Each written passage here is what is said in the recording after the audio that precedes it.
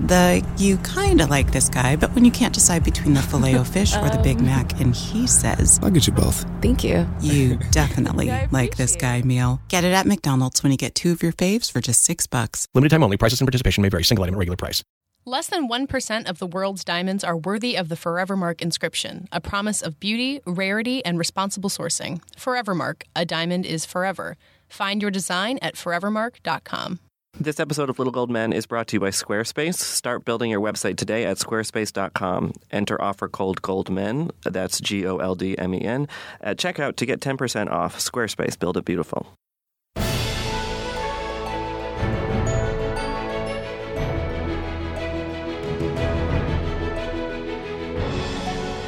Hello and welcome to Little Gold Men, the award season podcast from Vanity Fair and Panoply. I'm Katie Rich, the deputy editor of VanityFair.com, and I'm in a studio in Los Angeles, but I'm joined from New York by Vanity Fair's digital director, Mike Hogan. Hey, Katie. And Vanity Fair's film critic, Richard Lawson. Hello. So this week I've made my way to Los Angeles ahead of Sunday's Oscars. It really is that time. And who better to join us or join me as a guest in the studio here than Pete Hammond, who is the awards guru for Deadline Hollywood and someone who's been on the ground in the thick of the Hollywood award season that we've been talking about from a distance. And he can really report back firsthand on what's been going on, especially in these last few weeks.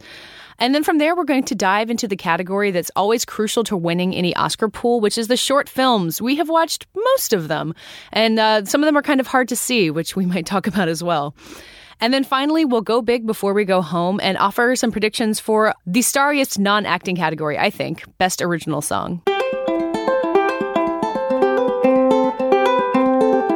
So now we're joined by Pete Hammond, who is the awards columnist and chief film critic for Deadline Hollywood, and one of the people who follows the awards season obsessively the same way we do. But Pete, you're here with me in LA. You live in LA. You've been kind of on the ground for this whole season and many seasons before it.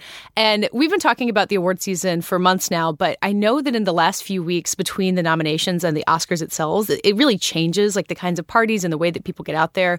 What's the drumbeat been like different since the nominations were announced? How are the tides changing? Well, they've changed quite a bit. I mean, before the nominations, it's sort of pretty much anything goes. They allow all these breakfasts, lunches, dinners, parties, Q&As, everything imaginable you can do. And you would see the same kind of people, Academy voters, go to the same events over and over. At the end of it, I thought I was on a cruise ship just leaving. It was like nuts. Endless shrimp buffets. Oh, and the same people for breakfast, lunch, and dinner. It was like crazy. But afterwards, the Academy has very stringent rules. Once they put their nominations out, they have a trademark list, they call it.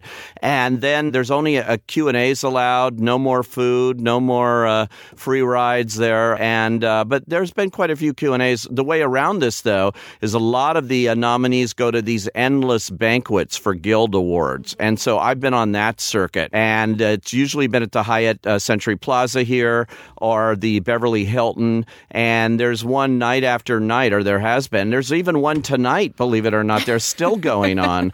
The Costume Designers Guild.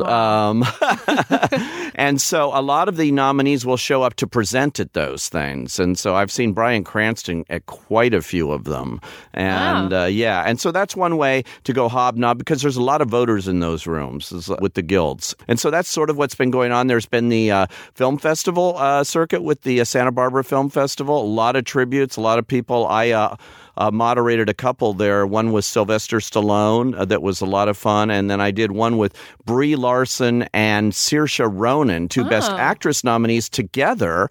And except that Brie is doing this King Kong movie in Australia, and she could only get off a certain amount of time. So she was in an office at A24, which released the movie Room in Los Angeles, and Skyped in to Santa Barbara. So I was talking to her like that, and then Saoirse was with me. So, the best laid plans. It was fun, though. But then she had to get on a plane. She told me she's been going back and forth so much. It's so crazy. That movie has been shooting in Vietnam, in Hawaii, and now Australia. And she came back from Hawaii 4 times, from Vietnam twice, and from Australia now twice, and more to come because it goes through the end of March, just to attend these day events, Wow. for the campaign. Wow. Pete, I want to go back to something you said. Are you telling us that Bryan Cranston could be staging a stealth attack on Leonardo DiCaprio by doing all these events? He's trying to, because when you talk to him, he's the only one that doesn't say Leo's got it in the bag. So Eddie Redmayne and Michael Fassbender are happy to say Leo's got this one. Yeah, well, Michael Fassbender hasn't been around much, and he's working a lot. He wasn't even at the Oscar nominees lunch, Michael Fassbender. Right, yeah.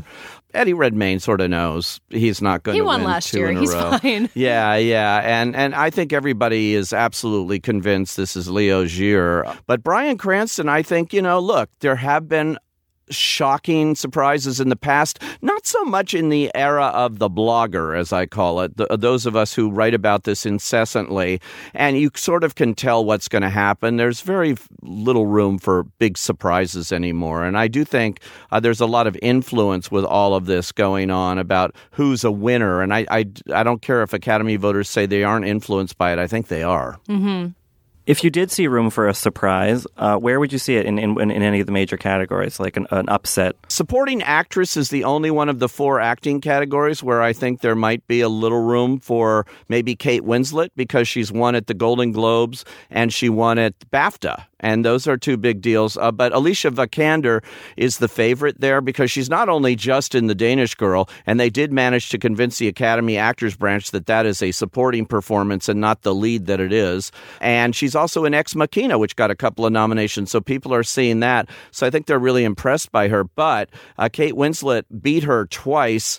Only when she was nominated for Ex Machina, though, in these other contests that put her in the leading categories for Danish Girl. And so there is a little bit of a shot there for Kate Winslet, but I still think Alicia Vikander. Otherwise, I think it's Leo and Brie Larson for lead actress in Room, and then Sylvester Stallone. How can you deny that kind of Rocky-like story for him here in supporting actor, even though he didn't win at SAG? It was too late, really, for SAG when Creed came in with their early voting deadlines, and at BAFTA, too, where Creed wasn't widely seen to get him a nomination. But, so in terms of big upsets, you know what? Maybe in foreign language film. Everybody thinks Son of Saul from Hungary is by far the favorite, but I've been hearing a lot of talk about Mustang, the French entry, which is actually a Turkish movie. I've heard a lot of that.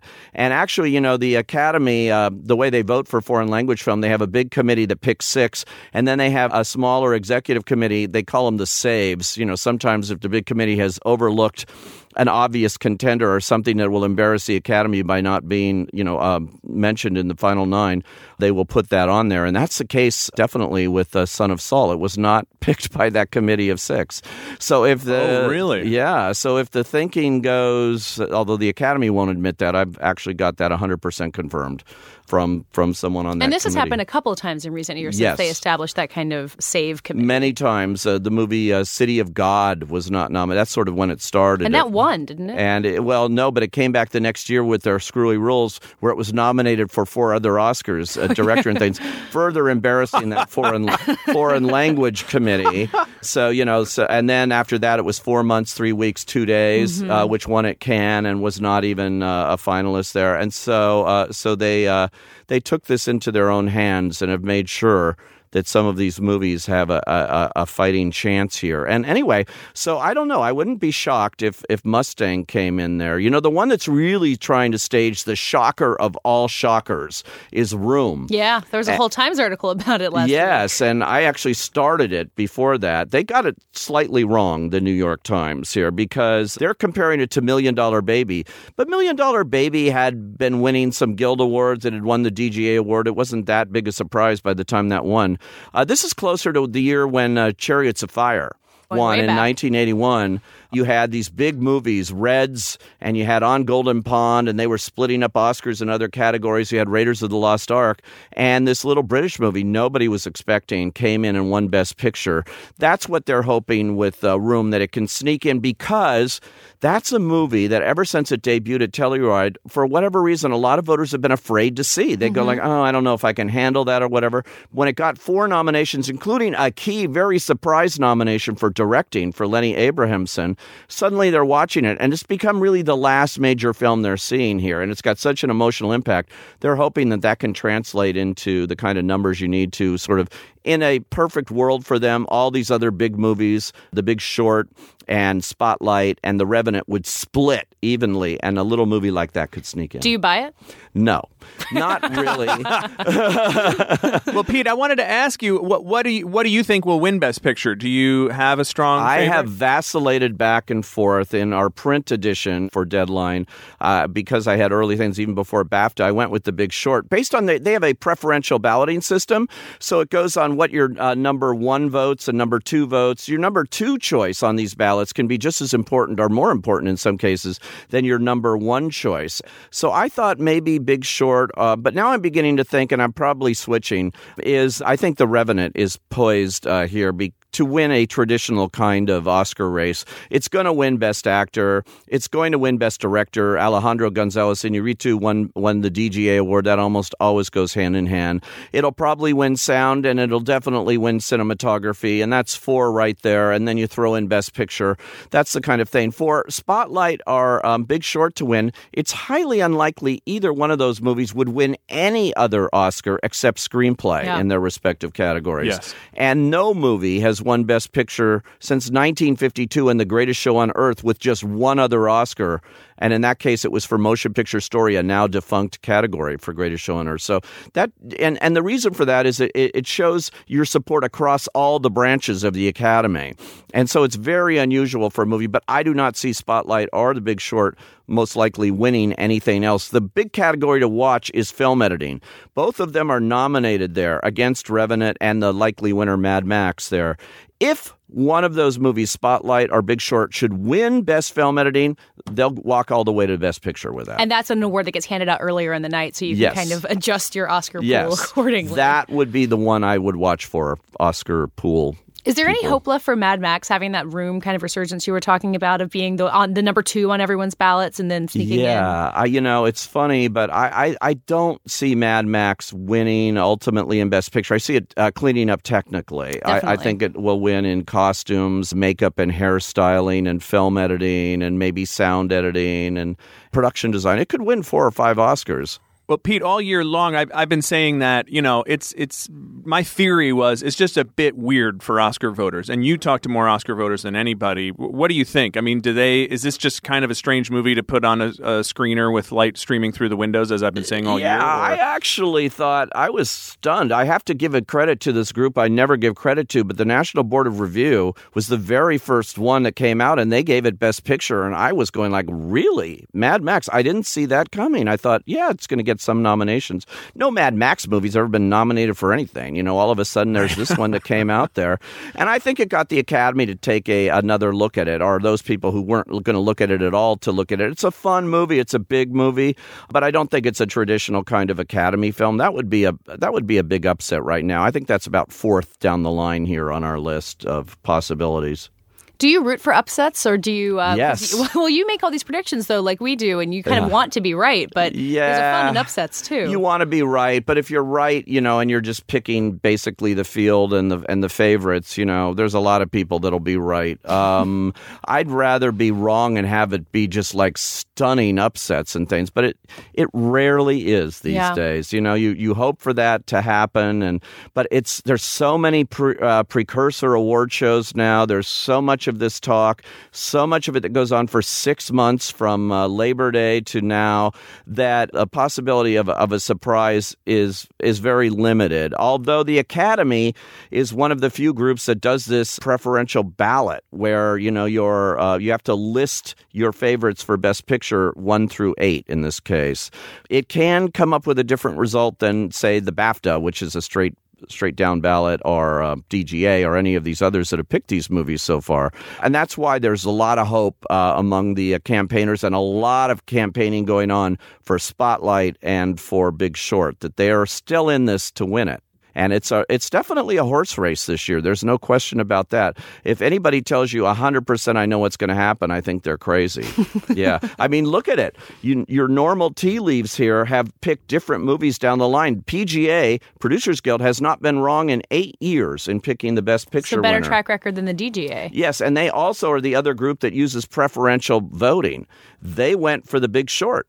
And then, of course, DGA went for The Revenant, and Writers Guild went for Spotlight and The Big Short, and SAG went for Spotlight, and it's been spread out all over the place. BAFTA went for Revenant. So there's no one tea leaf that we're looking to here. But maybe while watching the show on Sunday night, if Mad Max doesn't win editing, which we kind of assume it will, that could maybe mean that something is shifting, right? That's right. That is key. And you could look at a couple of victories in past years where they didn't win director, and that was the case of Argo. And that won film editing, and that won a screenplay award, and that won Best Picture. That would be the model. The same thing happened with Crash. It won screenplay, it won film editing, and it won Best Picture.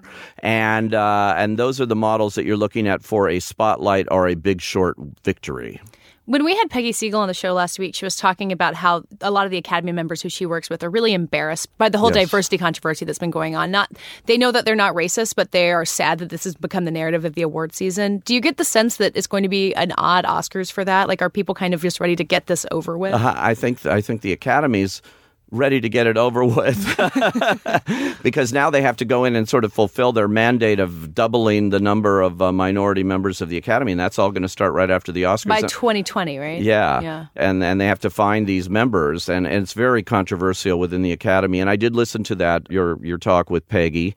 And I think it's a problem right now. I don't think it's really the Academy's fault here. I mean, some years it just turns out that way. It's a democracy. Everybody's got their own ballot. They don't sit in a room and say, we're going to snub Idris Elba or we're going to do this. They all have their own vote, and there's other reasons things happen. I think Straight Outta Compton should have been a Best Picture nominee for sure. And if they had 10, like they started out to, I think it would have been. And I think they would have avoided all of this. Idris Elba, who won the SAG Award, might have been nominated for Beast of No Nation, but, there is some real blowback against the fact that that's Netflix and it went straight to streaming, and that's a threat to the theatrical exhibition community and to the whole thing that the Academy of Arts and Sciences is all about, seeing these things in theaters and on screen. So I talked to people who said, if we give Netflix, if we let them in on these major categories, we're stupider than we even think. And somebody, a head of marketing at a studio told me that. So, I think that's a problem. But, 2 years ago, 12 Years a Slave was the winner of Best Picture. Lupita Nyong'o won. They do need to fix the membership, though. There's no question. And everybody realizes that. When you look at an organization that's 94% white, 77% male, that's pretty astounding. The number of women members is somewhere in the 30s there, which really shocks me. But it reflects the industry, and the Academy is sort of the last stop on this thing. But as Cheryl Boone Isaacs, who's the head of the Academy right now, says, we're going to lead instead of waiting for the industry to catch up here. Pete, you mentioned that it's controversial. The membership change is controversial among existing voters. What have you heard from voters about that? What are they saying? God, what haven't I heard from voters? They are just so, a lot of them, the older ones who will be most affected by this based on how much they're working in recent years and that sort of thing, because they're going to lose their voting rights. Some of them lose the ability to vote. And they all feel they made a pact with the Academy when they joined. No one said it wasn't for life. It was a life membership. It really is. They have only been asked along the way. The Academy regularly asks people, if you'd like to switch to an associate membership, a non-voting membership, since you're now retired or whatever, that would be great. They have tried to encourage that regularly, but very few people take them up on that. Well, you want to vote on the Oscars, of course. Yes, of course. And you want the incentive to take that. And you want those screeners. Yeah. Apparently they've promised that you'll get the screeners. Like, that would have caused a riot if they'd taken this away. I don't know how the Academy promises that they'll get the screeners, though, because the Academy has not been in the screener business. Yeah, it's the studios. And it's the studios that have those lists. And I know one person that's in charge of that list for a major studio that combs the obits every day and just changes her list. That's the truth.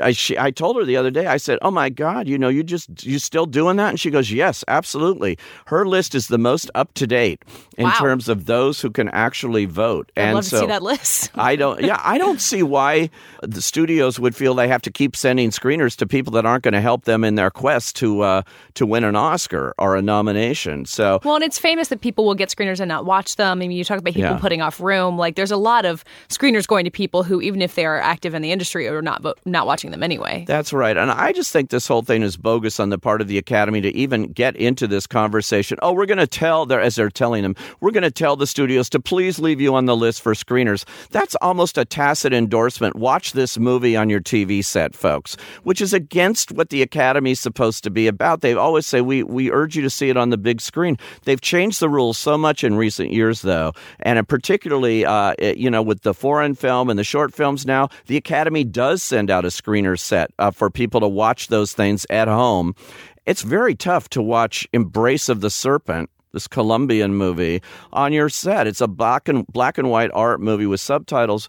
Very difficult, and that's the way these foreign films are now being judged, instead of the way it used to be where you had to prove you saw it in a theater and that you saw all 5. Now you don't have to do it. Now it's a popularity contest again. So I think the Academy is moving in the wrong direction in embracing the whole idea that you'll get your screeners. So why do you need to worry about losing your vote? I really don't think that that's what they should be about. No. Well, maybe when the screeners all go online, because they're trying to get rid of the hard copies anyway, maybe that'll kind of nix the older people out anyway, because they won't. That will definitely nix them and Mr. Technology Challenge that's talking to you right now.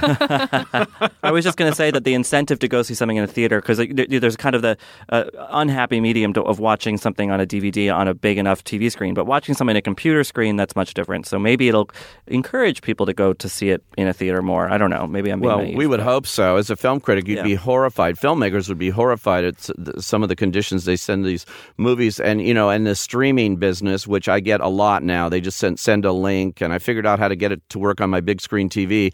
But I'd say 90% of them freeze at some point. They're constantly freezing on me. Sometimes I have to start the whole thing over. It's so frustrating. Well, that's one of the things that makes me wonder about The Revenant. If you're seeing The Revenant on a screener, I don't know if you're going to like that movie. That movie is so built for the big screen. So maybe that's how Room pushes through, because that's a very intimate movie. Absolutely. Mad Max, all of these are big. I did a Q&A the other night with George Miller at an IMAX facility. Actually, it was IMAX's official IMAX office screen, and it was gorgeous. It was stunning. And he goes, God, I've never seen it in IMAX. Oh, wow. And more people around the world have seen it in IMAX, but not its director until that night when he caught the last 20 minutes of it. And I said, how'd you like it? Look good.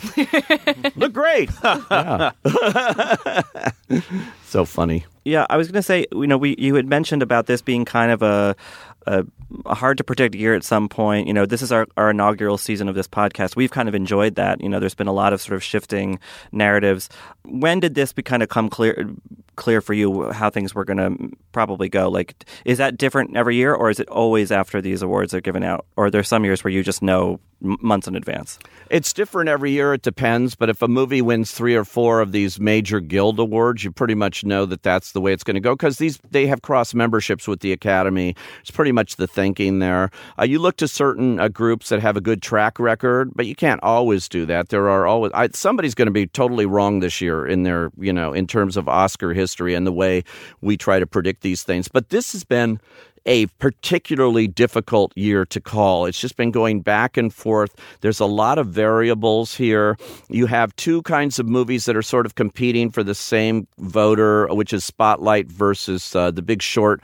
Both have social issue things much bigger than the basic plot of the movies themselves. Then you have these epic pictures in there, like The Revenant and Mad Max and The Martian, which would be even more of a contender had Ridley Scott been nominated for Best Director. But you have these bigger movies, and you have the big studios involved, and they've got a lot of money to throw at this thing, whereas the indies don't always have that. And this year there's been more big studio participation, and certainly more in the Best Picture race, and which is why they've been spending right up to right now. I mean, this morning I saw more ads for a Spotlight on the local TV stations. They're going because there's so many people that haven't voted yet. And the ballots are due today? The ballots are due at 5 o'clock. And today being Tuesday when we're recording. Yes, and ballots are due at 5 o'clock, and there's a lot of ballots still to come in. I know a lot of people that hadn't voted. But, with online voting now, you can vote right until the last minute and get that in there. Otherwise, you used to have to, deliver your ballots to Price Waterhouse, the accountants, right here in downtown L.A., where we're speaking right now. And a lot of people would. There are various numbers of any year, but I've heard up to 500 ballots would walk into that building at the end. Wow. I'm not sure it was that many, but that's what some of these consultants would say. One consultant actually told me, an Oscar consultant told me, she had somebody planted at Price Waterhouse just to count the number of messengers that would come in with stuff. So, Pete, I wanted to, you brought up money, which I wanted to ask you about. I've heard that there's as much as $1 billion just sloshing around in this kind of like Oscar for your consideration advertising stuff. What is in it for the studios or these indies financially of winning an Oscar? How much of a boost does it give a film? Well, I think it depends on the film and when it came out. I think a movie like The Hurt Locker wasn't helped much. When that won Best Picture, that had been one of the lowest grossing Best Picture winners in history. I think it had made about $16 million by the time, and it had been played out in theaters, so it was already on DVD. It does work in foreign territories big time. Oscar is a great trademark, and if you've got a movie, say like The Big Short, which opened in December here, it can be very valuable to The Big Short. It can be hugely valuable to The Revenant, which really didn't even get going on a wide release until January. They qualified it in a few theaters in December. But that movie now internationally, it cost so much, that went double its budget. So it cost about $135 million and much more to market. And so that really needs to make about $500 million here. An Oscar would mean a lot to The Revenant. And that's why I think 20th Century Fox, which has notoriously been a little stingy with their Oscar campaigns in the past, has been throwing it at the wall with this one because they really need to make it back here. And it could be hugely valuable on an international basis. And it still has a lot of playability, as they say in the trade, here in the U.S. too. So I think a movie like that can really benefit others, that are just coming out on DVD today, like Spotlight, those kind of things, or that are playing on some of the other VOD services. It's bragging rights. They'll make a little bit back on the ancillary, but not nearly the kind of numbers in the past that some movies can make. I'd say up to about a Best Picture could be conceivably worth $50 million if everything fell into place release-wise and in the way they did it. It depends, though, but not for a movie that was released in May. Mad Max isn't going to make any more. It's already on video and that sort of thing. So that's how we know The Revenant's going to win. There's $50 million on the line. There's a lot of people at Fox that'll be voting. Yes, indeed. That's very true. Well, Pete, you've given us a ton to chew on. There's a lot to talk about in just 5 days left before the Oscars. So thank you so much for joining us. And if you change your mind and you think something else is going to win Best Picture, just let us know. We want to update our ballots accordingly. Oh, absolutely. I'm happy to do it. And I'll probably do a different movie at different places. So check a lot of different sites. And yes. Keep them guessing. Before we move on to our discussion of the nominated short films, a word from our sponsor. In Forevermark's pursuit of absolute beauty, every Forevermark diamond undergoes a journey of rigorous selection. That's why less than 1% of the world's diamonds are worthy of the Forevermark inscription, a promise of beauty, rarity, and responsible sourcing. Each Forevermark diamond originates at a carefully selected source that provides benefits to its country and local community.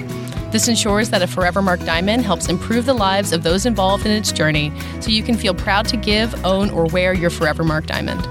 Forevermark, a diamond is forever. Find your design at forevermark.com.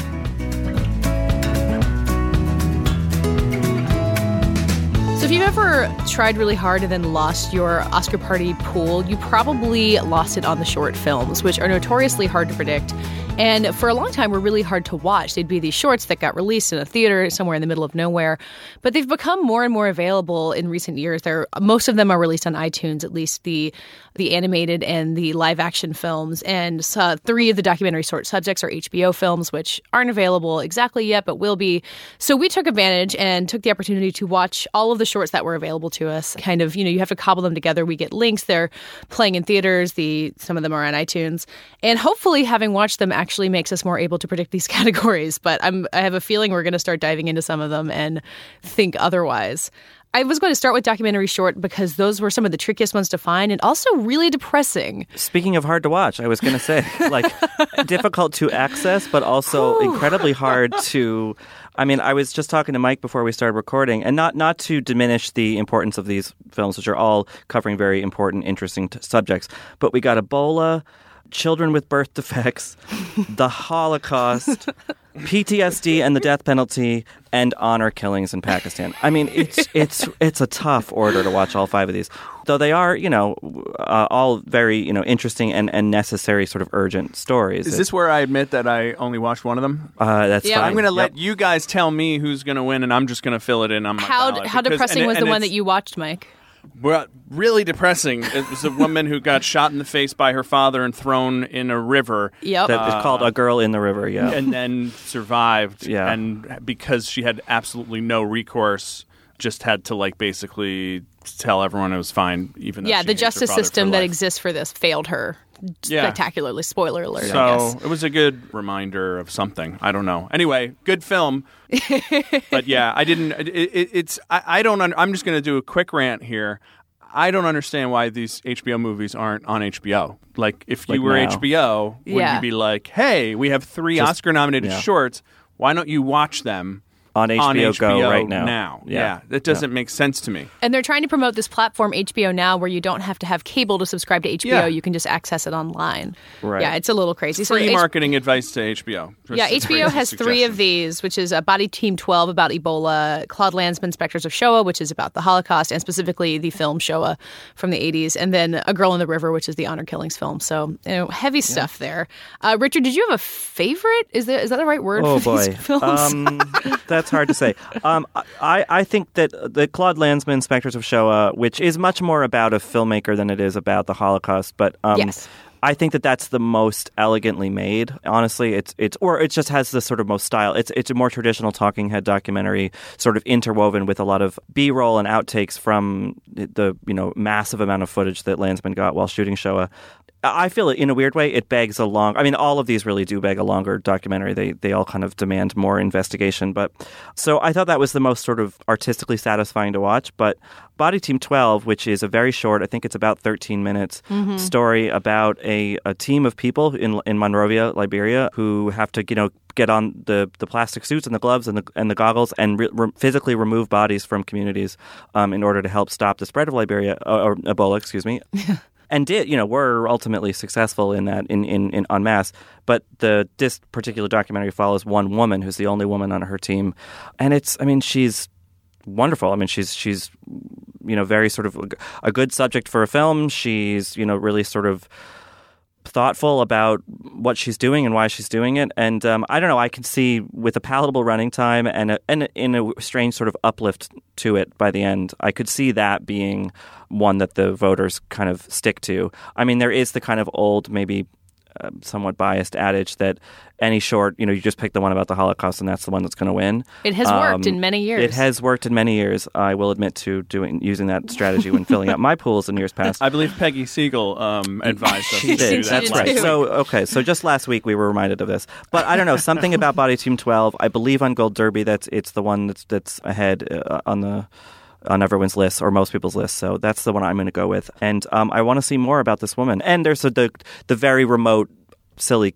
celebrity curiosity factor that Olivia Wilde is a co-producer on the film. Sure. No, she will not go up to the stage and accept the Oscar if it wins, but okay. Not like Christine Lottie did when she won a short Oscar. Did she really? Yeah, in the 90s. Yeah, so Christine Wow. Lottie has an Oscar. Yeah. Hey, I mean, you were talking about the one that had the best production values, and I would have said that for Last Day of Freedom, which is kind of animated. It's a rotoscoped interview with this man who's talking about his brother who was in Vietnam and had PTSD and really struggled when he came back and eventually murdered someone and was executed for it. It is heavy, heavy stuff. But I thought the animation style was so beautiful and so evocative of the emotions that this guy is telling a story that happened a long time ago and he's trying to keep himself together for the most part. But the animation does a really good job of telling the story of brothers, which made that one, I think that one had the most emotional impact for me.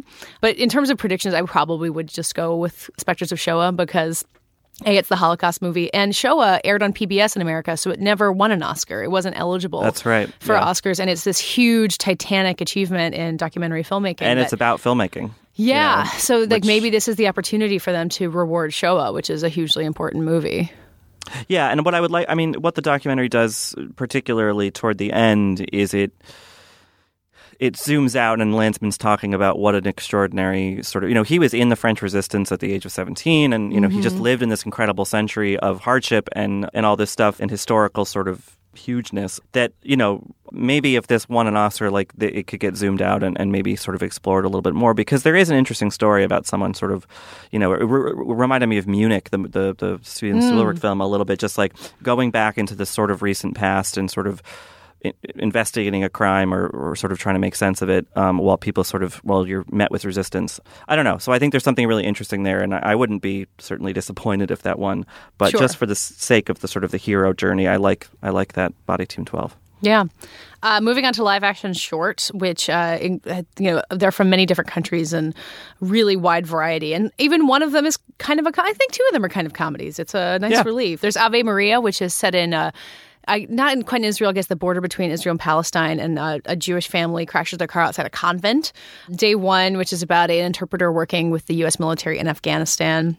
Everything Will Be Okay, which is German. It's about a father spending a day with his daughter in the middle of a custody dispute and how that turns out. Shock is about two children in Albania. Did I get that right? It's in the middle Kosovo, of I believe. Kosovo, yeah. Yeah, Kosovo. Ethnic Albanians in Kosovo, yeah. Yes, in the middle of that war. And then Stutterer, which is this kind of charming short film about a young man with a stutter who wants to meet his online girlfriend. Yes, Stutterer is the most palatable of the. I mean, it's just two attractive people flirting on Facebook, and it's like 11 minutes long. I like Ave Maria a lot, actually. Yeah. And, for taking that kind of, you're almost in crouch position when you realize, oh, here we are on the border of Israel-Palestine with an Oscar-nominated film. And then it turns into this weird, and it turns into this weird comedy about these Israeli settlers having a culture shock encounter with, I assume, Palestinian Catholic nuns, which is just totally weird. How is that funny? It's funny. I really like and the nuns are kind of scrappy and are fixing cars and stuff. Yeah. And it's just it's a nice kind of look at a sort of extreme place in a remote place and sort of lives that live in it that you don't necessarily think about living there. Yeah. No, I think that one has I've heard that one predicted. I haven't looked at the latest expert predictions, but I've heard a lot of people say that one, just for being, somewhat politically relevant, but also entertaining to watch, could really win. I would say my favorite of the five was Everything Will Be Okay, the German film. Me too. The little girl in that is so good. And Joe Reed, our frequent podcast guest, I was talking about the shorts with him yesterday, and he mentioned that a lot of that film is shot from the level of the girl's kind of eye line, which is really interesting. And I just think that was one of the best performances I've seen from 2015, maybe. I mean, that little girl is so good. So for that reason alone, and it's a hard story that's kind of told in a very sort of contemporary Euro, very just verite, not a lot of adornment kind of style. So there's not a lot to grab onto kind of aesthetically, but I don't know. I think it's pretty, it's interesting. And it's sad, but it's not unlike the one set in Kosovo, just not devastating. Yeah. So that one is very devastating. Yeah, which is why I kind of think that one will win. I think Shock, the one about two little boys in Kosovo in the 90s, kind of experiencing it's very well made. It's really good. Stutter, I thought was cute, but it looks like it was shot on a camcorder. Yeah, and it's a little twee. It's a little film. Yeah. I mean, but it's a good one. It's just happy with the nomination. But I think Shock will take it. That's my guess. Mike, what do you think? I don't know. I kind of like Ave Maria on the same theory. If it's about Israel, maybe it'll win. I don't know. I'm going to throw in for Ave Maria. I think I'll also predict Shock, but really pull for Everything Will Be Okay, because I also thought that girl was amazing. And just, I don't know, it was just so lived in and such a contained story that was the exact length that it needed to be. And I was really impressed by that one. And I guess none of us will say Day One, which is really hard to watch, about this interpreter in Afghanistan dealing with a sort of crisis pregnancy, not her own pregnancy, but another and woman's it's I don't pregnancy. really know. I mean, it's well made, but I just don't. The point feels sort of lost in all this kind of misery. It's very, anyway, very dramatic. Yeah. Speaking of the point being lost, let's talk about World of Tomorrow in Best Animated Shorts, because apparently everyone thinks this is the best film of the year, and I didn't understand why anyone thought it was good.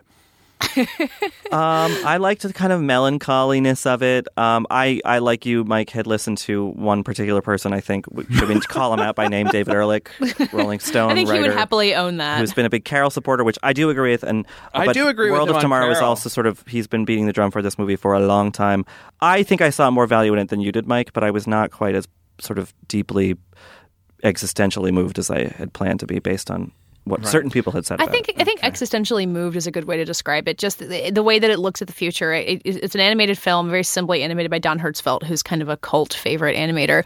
And a little girl meets her clone from the future, and the clone kind of shows her a vision of the future and what it's like. And it's odd, and kind of every sentence doesn't quite lean into the next one, and you're really kind of straining to figure out what it's all about. But it just paints this kind of sad but also humane portrait of a dystopian future that I thought was really appealing, and the simple animation really sold me. To me, it was just like an annoying robot talking to an annoying kid in like really bad animation. So I'm obviously a moron. You watched AI, Mike. That was a different movie. You watched the wrong movie. So, Mike, which of this crowd do you like? I really like two of them. Bear Story, I thought was very beautiful and moving and sad, but really well done. And the animation was incredible. And what I liked about it was, like, the animation in Sanjay's Super Team is extremely good too. But that's Pixar. Like, it's not even fair, Right. you know? Then they've won in this category a lot. Right. And so this was kind of like, wow, an interesting, different kind of animation. I hadn't seen that style before. I thought that was really cool. I also did like this crazy We Can't Live Without Cosmos thing. I wouldn't Agreed. vote for it, but that's a interesting, weird film. Yeah, that's About two kind of Russian cosmonauts, I guess, who are best friends for life and are both sort of, you know, number 1 and 2 in line to take this next space flight. right. But are they just friends? See, that's what I thought was interesting that's about interesting it. too, Given the political climate in Russia, with not even being able to, you can't promote homosexuality to minors. Here's an animated film about two young men who are very close, into one point sleeping in the same bed. That I almost took to be a sort of coded, like, oh, this movie's actually about this, Okay, but you're we're, so we're right. Why didn't dressing I it not up. think Well, I don't know. about Maybe I'm reading way too much into it. Either way, whatever it is, it's beautifully made. It's kind of wistful. It's simply animated, but it's pretty. Yeah. That was probably, I thought, the most kind of disarming and surprising of the five. How about you, Katie? What about Prologue? Oh, Prologue. Man. I mean, it's not a bad movie. It's like this, hand-drawn film about warriors fighting each other in the distant past, and then there's a lot of blood, and it's That one's impressive literally drawing. a student. It's an art project. I'm It is an art impressed project. by people Yeah. who can draw, so I was watching this and saying, oh, it's very beautiful. I think But you could say that about all of these films. I'm impressed Yeah, by I mean, people at who least can they didn't draw. nominate. Yeah. At least they didn't Yep. nominate that Pixar short Lava that played before Inside Out. That's terrible. So there's If you're small impressed by favors. people who can draw, you'll love this year's Oscar nominees for Best Animated Well, Short I Film. mean, I think World of Tomorrow is my favorite, and that one is very crudely drawn. So maybe that's it's an irony there. I did really like We Can't Live Without Cosmos, though. And I think if Harvey Weinstein had a campaign behind this movie, he would be saying what you're saying, Richard, about how it's pushing boundaries in Russia. Honor It's the time. gays. Honor the. It's time. Yeah. Honor the cosmonauts. Yeah. What do we think is going to win? Do we think World of Tomorrow? That's been a kind of critical darling. I would say probably not Prologue, probably not Bear Story. I think World of Tomorrow will be proof of what Pete Hammond said, that Oscar voters actually care what the pundits think. Otherwise, it will lose. Right. Yeah. If it wins, then it's proof that they don't know, they didn't get a chance to watch them, and they looked at Gold Derby to tell them which film they should vote for. Right. If it loses, I hope it loses to Bear Story. And Bear Story has the benefit of there are no words. It's short. It's pretty to look at. Done. It's a nice, Sort kind of of heartwarming, European. sad story. Yeah. Yeah. It's vaguely European. Are we Yeah. like just idiots and not thinking that Sanjay's Super Team is going to win because like there are people from Pixar who actually vote? Pixar on the doesn't Oscars? always win, though. This category Yeah. can surprise you a lot. So Yeah. it's not It's a charming little gimme. film, by the way. But It is. Yeah. Yeah, and it's in a year of very white nominees. It's about an Indian kid who's learning to connect with his father's traditions through superheroes. So, not a message that should be lost on the Academy for sure. There's that. So, official prediction. I guess I'm going to go with World of Tomorrow. Bear Story. Sure. I'm gonna side with Mike and say Bear Story. Well, if you lose your Oscar pool based on all of our predictions, we apologize. These sorry. categories are difficult, but hopefully a little bit of knowledge has served us a whole little bit better than usual. And having never really seen most of the shorts before, it was a nice experience just to watch them, just to kind of know. So they are. Yeah, the two categories are available on iTunes to rent for about $7, I think, and are very much worth your time.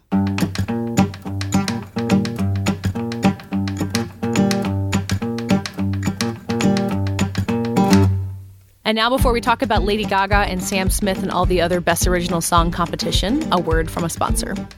This episode of Little Gold Men is sponsored by Squarespace.com.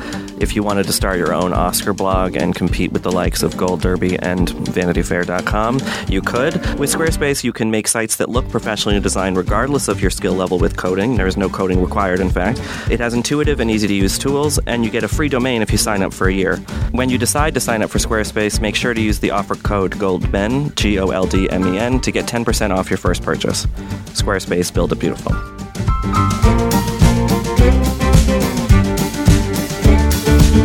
So now it's time to go big before we go home, with just days left to go before the Oscars, and look at Best Original Song, which has the benefit of having very famous people nominated in it, which it usually does. 3 of them will be performing at the awards themselves. Lady Gaga has been on a weird roll lately between singing the national anthem at the Super Bowl and winning a Golden Globe. So I don't know, is she going to, what's the EGOT when it's just a Golden Globe and an Oscar? She's going to get whatever that is. She'll get a Tony someday. I mean, yeah, it's true. That's inevitable. Yes. I know that I'm in the minority here, but I like the Lady Gaga song. I like a Diane Warren ballad. I'm kind of into it. It's corny, but it's going to play really well at the Oscars. She is performing. Like a Diane Warren ballad. It doesn't sound like a Diane Warren ballad to me, though. It's so slow and solemn, and I don't know. It doesn't have "I Don't Want to Miss a Thing" to it.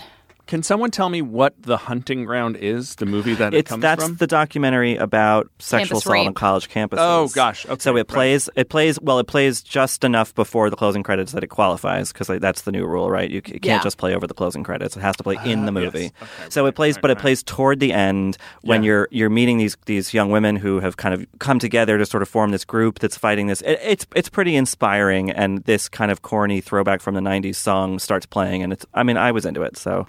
So that, do you think it's going to win, Richard? I think it has a good shot. I think the other thing is Diane Warren has been nominated, I believe, 8 times for an Oscar and has never won. Yeah. So she is another person like Ennio Morricone who is due. She is the Ennio Morricone of Best Original Song, basically. I can't believe she's never won. Mike, what's your prediction? Guys, you don't know this about me, but in my other life, I'm actually a huge music snob. and I'm here to tell you there is one actually great song in this list, which has earned it by The Weeknd from the 50 Shades of Grey soundtrack. So, like, if anyone in the Oscar world knows about music, like, cool, good pop music, then they will vote for that. I don't know if that's the case, and I think it's entirely possible that Lady Gaga will win. But, like, that's a really great song that was a huge hit this year. Yeah. That's, like, good. Like, if they played it at a party, you'd be like, awesome. Yeah. This song came on. And then Manta Ray is a pretty cool song, and Anthony from Anthony and the Johnsons sings it. Okay. And he's a very cool guy, but he's kind of like over the hill a little bit. But I mean, he's a cool dude. And then I just think, the simple song number 3 from Youth, that I just can't really see that winning. That's an interesting composition, but very If you've outside seen of the mainstream movie, here. it's like crucial to the movie, but I don't think a lot of people saw the movie. And if you listen to it on its own, it just doesn't. I'm really bummed that they're anything. not performing it. Because Yeah. I think I said Just weeks so ago on the funny. podcast that just seeing people being like, "What are we watching? What is this?"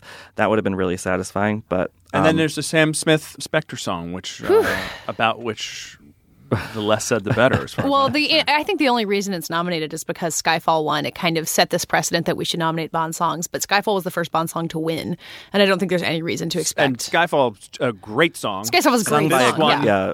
I mean, am I the only one who spent like the first 4 minutes of the movie just being like, what is this song? Yeah, I know. totally. Why is It's this a no bad good at song all. playing? well, it's like a but- slow kind of dirge-like song that should not be opening an action movie. I don't Yeah. think, No.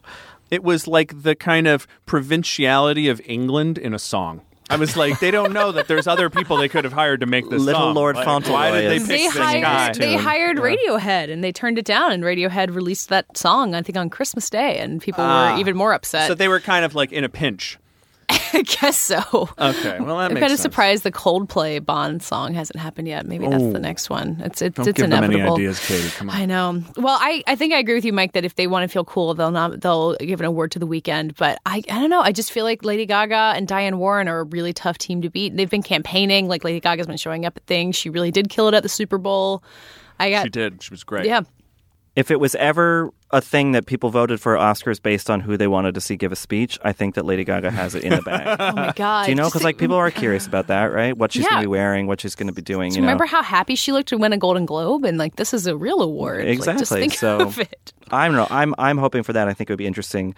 But yes, Mike, you are right that sonically, artistically, perhaps the Weeknd is. If you're gonna actually listen to any of these, in your life, I would choose the Weeknd. But I think you guys are very persuasive on this count, and I think when I write this category later today, I will say will win Lady Gaga, should win the Weeknd, in my personal opinion. Fair and enough. Just think of how spoiled we've been in recent years by Let It Go and Happy and the Lego Movie song and all of those things that there's were not really quite great one songs. of those this year. No, it's kind of an off year for the category, which makes it even more fun to predict, probably. That does it for the first of this week's Little Gold Men. We'll have another special pre-Oscar episode coming this Saturday because it's such a busy week. There's so much to talk about. So look forward to that. And in the middle of this busy week, again, don't forget to rate us and review us on iTunes. We really appreciate it. You can find us all writing about awards season this week more than ever at vanityfair.com. And you can follow all of us on Twitter. I'm at Katie Rich. Mike? Mike_Hogan. And Richard. Rylaws, RILAWS. This week's award for Best Secret Identity goes to music snob Mike Hogan. Guys, you don't know this about me, but in my other life, I'm actually a huge music snob. This episode was produced by Sam Dingman and engineered here in LA by Jake Gorski and edited by Tim Einenkel. And thanks to Laura Mayer and Andy Bowers at Panoply.